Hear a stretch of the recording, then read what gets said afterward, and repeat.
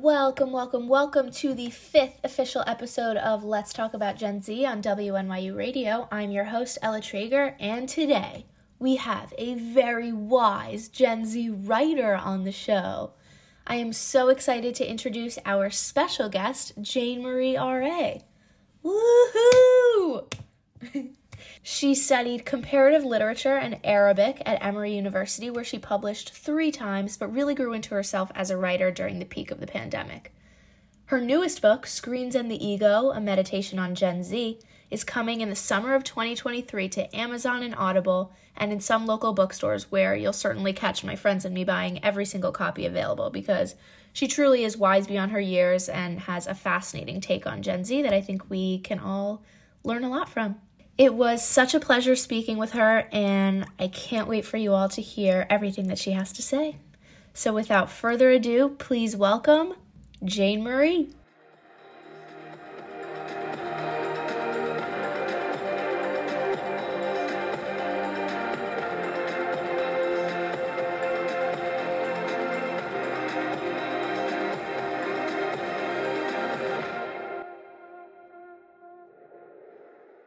Jane Marie, thank you so much for joining us on Let's Talk About Gen Z.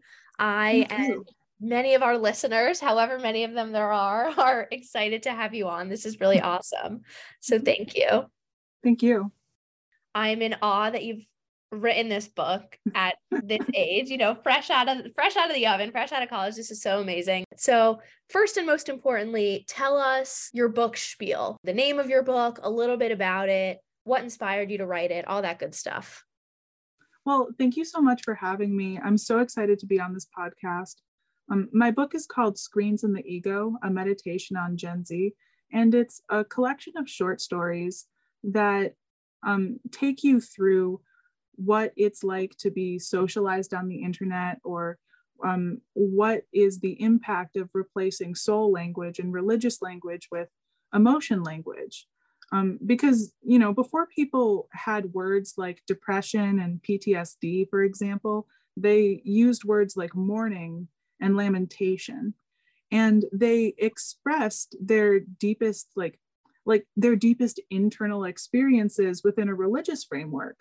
And as society has become more secularized over the past 80 years, and they've been casting off religion, we've been casting off the institution of religion, we've been also losing the concept of the soul, if that makes sense.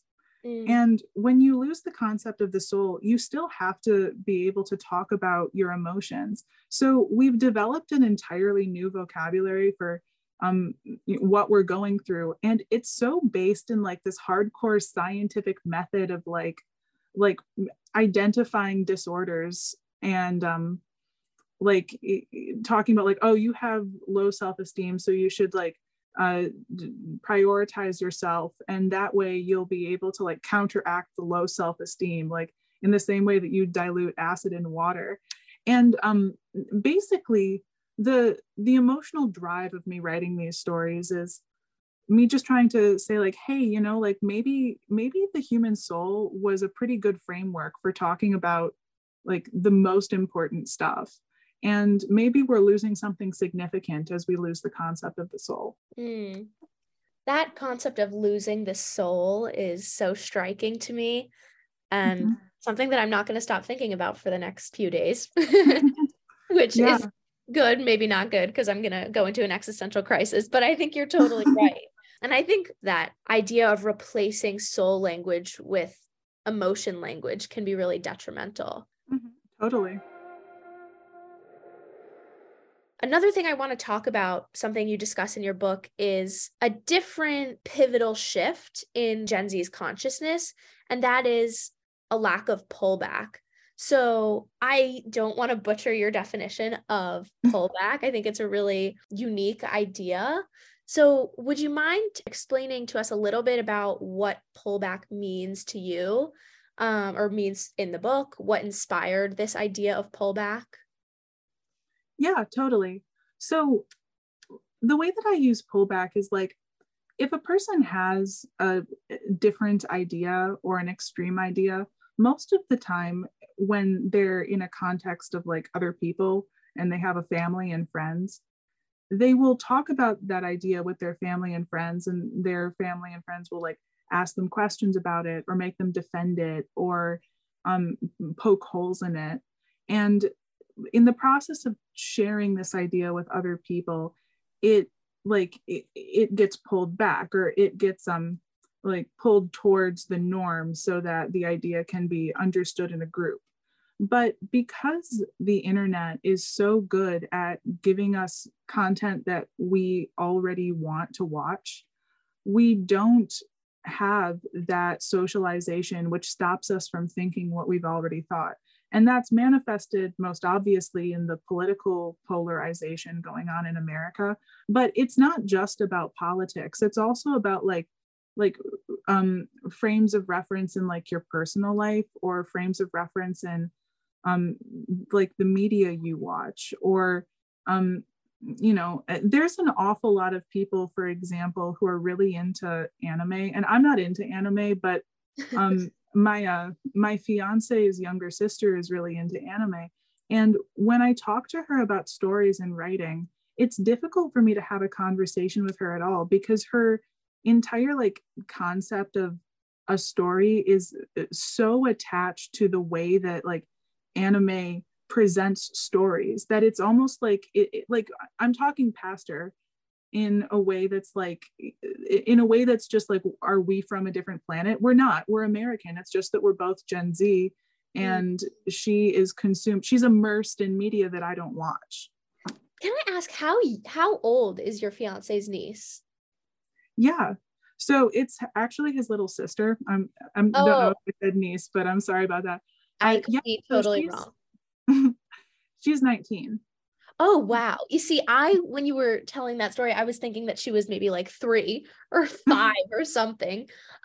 Because I think in that case, it makes sense to sort of frame your surroundings and your life in the context of whatever you're consuming. Mm-hmm. But wow. Yeah, you know what? I think that you really hit something pivotal, and that is the delay of social development that's associated with being socialized on the internet, like right. I'll tell my mom stories about, like, for example, when I was working in college, there was this one coworker who was like really neurotic about the rules, and so she annoyed some other coworkers, and those other coworkers who were 22 years old made a group chat called like screw this person, and they used her actual name, and they made a group chat. It only existed to complain and ostracize this one person. And I told my mom about it, and she was like, look, I actually think that if you have 4 like 22-year-old coworkers in participating in that group chat, like that's reflective of your generation, because my mom would expect like 12-year-old girls to do that, but not 22-year-olds. Like that is really, really late to right. understand that you shouldn't do that. And I think that that's kind of like a theme throughout Gen Z. What do you think? You're so right. I do find myself in a lot of instances saying, ugh, that's so middle school, or ugh, that's so immature. And yeah. Another thing I say is, who raised these people? What is going on? Why do people in our generation feel like they can gang up in this mean girl-esque way? Yeah. And I guess who raised these people, the answer to that is society, of course, but a very specific kind of society that has shaped us in a way to be hyper individualized and act in a way that doesn't see that as such a problem.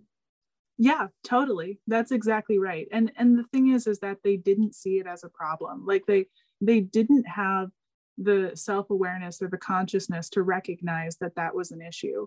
And that comes from extreme myopticism. Like, Do you want to talk a little bit about what that word means? Myopticism? Yeah. Myopticism is like only thinking about something one way, like right. like only interpreting a series of actions in one way, or like if someone is like really, really particular in the way that they I don't know. When I think of a myopic person, I think of a kind of neurotic person, but I'm not sure if that's my thinking or if that's actually what the word means. You know, that documentary, The Social Dilemma, that's what it's called, The Social Dilemma. Oh, yeah. I think speaks to this same point, speaks to the fact that social media and artificial intelligence is obviously not really helping us to combat this issue, but rather reinforce it and enhance it to the extreme, because we're just being fed everything that we already know and that we want to see, and that's going to further our polarized beliefs, nothing that's going to sort of like allow us to see the other side, which can be really problematic. Yeah, totally. That was a great documentary, and it really hit on a major aspect of what's going on in 2020, but also what being a child in that culture does to your psyche. Exactly. So another major topic in addition to that I want to discuss with you briefly is this idea of defining freedom. So there's one short story in your book that discusses how definitions of freedom have sort of changed over time. So what is your take on, tell us a little bit about your take on freedom versus self-indulgence and how this plays a role in the Gen Z consciousness. Yeah, totally. So right now on Google, if you Google what is the definition of freedom, it will say like your ability to do what you want without restraint. And a lot of people have interpreted that to mean limitless self-indulgence. And like, that means like, oh, it's a free country. I'm gonna watch Netflix if I want to, or it's a free country. I'm only gonna do a job that makes me happy. And that's really not what the history of Western civilization was thinking of when they thought of freedom. So I think that one of the major founding principles of all Abrahamic faiths is this idea that God cares a lot about if you behave right or wrong. Like God cares a lot about it. And if you behave wrong, you've put yourself wrong with God. So that idea to me was pretty much only conveyed through my Arab grandma because she was still operating outside of a Western cultural context. But to me, when I was growing up, the idea of being ethical was like completely unrelated to the idea of having good self-esteem. If I was feeling bad about myself, I would think to myself like, oh, maybe I should go like buy a burrito and watch Netflix. Or that's the way that I did that. Yeah. Right. That's the way that or maybe I should go take a bubble bath or something like that. Right. But the thing that I lost when I was ignoring my problem was that I actually did not treat people well sometimes. And when you are not good to other people, it's really hard to convince yourself that you're good enough when you're not, you know? Like you have to actively lie to yourself if you're telling yourself that you're a good person when you're not a good person. And that's one thing that my grandma used to tell me a lot. Like, if you want to respect yourself, you have to act like a respectable person. I really saw that when I was working at this facility for teenage female wards of the state whose behavior was too extreme for foster care placement.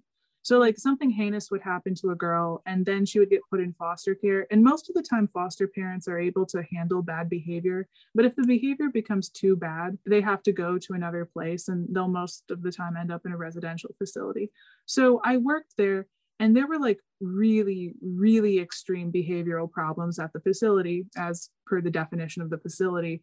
So the girls constantly had therapy. Like literally they had access to a therapist every single week, sometimes every single day. And the staff was taught to help them develop self-esteem. And we would make them like write mantras about how they're beautiful and how they're good. And that didn't solve their behavioral problems. It really didn't. And the thing that's so sad about it is that like, if a girl has been in the system since she was, I don't know, 12, and now she's 16 and she's in this facility and she's had therapy regularly for 4 years straight, you would expect her behavior to like get better when she comes out of therapy, or you would expect her to show signs of improvement, but the vast majority of the girls didn't. And then when through a series of events, I saw the girls apologizing to each other, or I saw the girls actually like applying themselves to something or care about something, that was when like things actually got better for them. And like the moment that I saw people like able to take responsibility for their actions or able to laugh at themselves when they made a mistake, that was actually soul healing. And that's a really important concept that I think that we've really lost in our really vapid self-affirmation idea of how to develop good self-esteem. Wow. Mic drop. I think we lose that ability when we're at such a loss with reality, like when we're so out of touch with reality and we're absent of connection. We lose that ability to connect humanly and then regain a sense of self-esteem. I also think that like a lot of people will mistake the feeling of like self-hatred for the feeling for what actually is guilt. You know, I feel like our society is really hesitant to talk about guilt and shame. And one of the reasons that that is a phenomenon is because a lot of times shame is something that's kind of fake. Like sometimes people will be mean to other people, so they'll create a social pressure to fit in. And if someone doesn't fit in, then she'll or he will feel like this intense ostracism and it feels like shame. But social pressure shame is like more easily conquered by like, oh, that was them, that was their problem, that was them being mean to me and I can kind of get over it. But the shame that a person feels when they actually did something wrong, or the guilt that a person feels when they actually like messed up, that's something that like sticks to your soul like black tar. Like it's really difficult to get over that. And I know from like my uncle who was in Vietnam, he had PTSD, but it was not because mean things happened to him. It was because he couldn't deal with the legacy of what he was ordered to do when he was at Vietnam. He was absolutely crippled by guilt. It's really important to realize that the only way to redeem yourself from guilt is through like the classic religious process of like redemption. And that's something that a religious framework is really, really good at describing, but a secular framework is really bad at handling. Does that make sense? Yeah, I think you just hit the nail on the head. I did want to comment on your second episode where you did a survey and you asked people a bunch of questions about like about how are you feeling right now and what do you think is the problem with like you asked them a bunch of questions and I thought that they were interesting and penetrating questions. But one thing that I thought about mentioning on this podcast is that when I ask my my fiance's mom is from Bangladesh, and when I asked her to like rate her mood, instead of thinking that a 0 was a bad mood and a 10 was a good mood, she thought that a 0 was neutral and that a 10 was extreme, and that whether it was good or bad, she was rating the intensity of emotion and not the goodness of that emotion. And I haven't really been able to stop thinking about that since that happened, because I think that is a really good example of a cultural difference that really changes the way people interpret their emotions. Because it seems as though our society right now wants people to have like a strong, good emotion. And if you go around feeling strongly good about yourself, then you're a healthy, happy, functional person. And this woman who like lived in Bangladesh until she was 30 was operating and living her life under the impression that you want like minimal strength in your emotion, and that's the main way that you should like go about your day. So I thought about telling you that because that's also an interesting frame of reference, that we have that expectation. Yeah, wow. It's funny because right now it seems like the goal is to have, like you said, strong, good emotions, but in reality that's pathological, like having such high self-esteem, that's narcissism. you know for sure it speaks to a shift in the consciousness of Gen Z. Totally. Well, Jane Marie, we are nearing the end of our time, so thank you so much again for coming on and speaking to us. We really appreciate everything that you've had to say, and we take it all to heart because this is all really valuable. So thank you so much. I just want to say thank you so much for having me. I think that this is a really awesome podcast. Have a good one. You too. That's all for today, folks. As always, thanks for tuning in, and I'll catch you next time.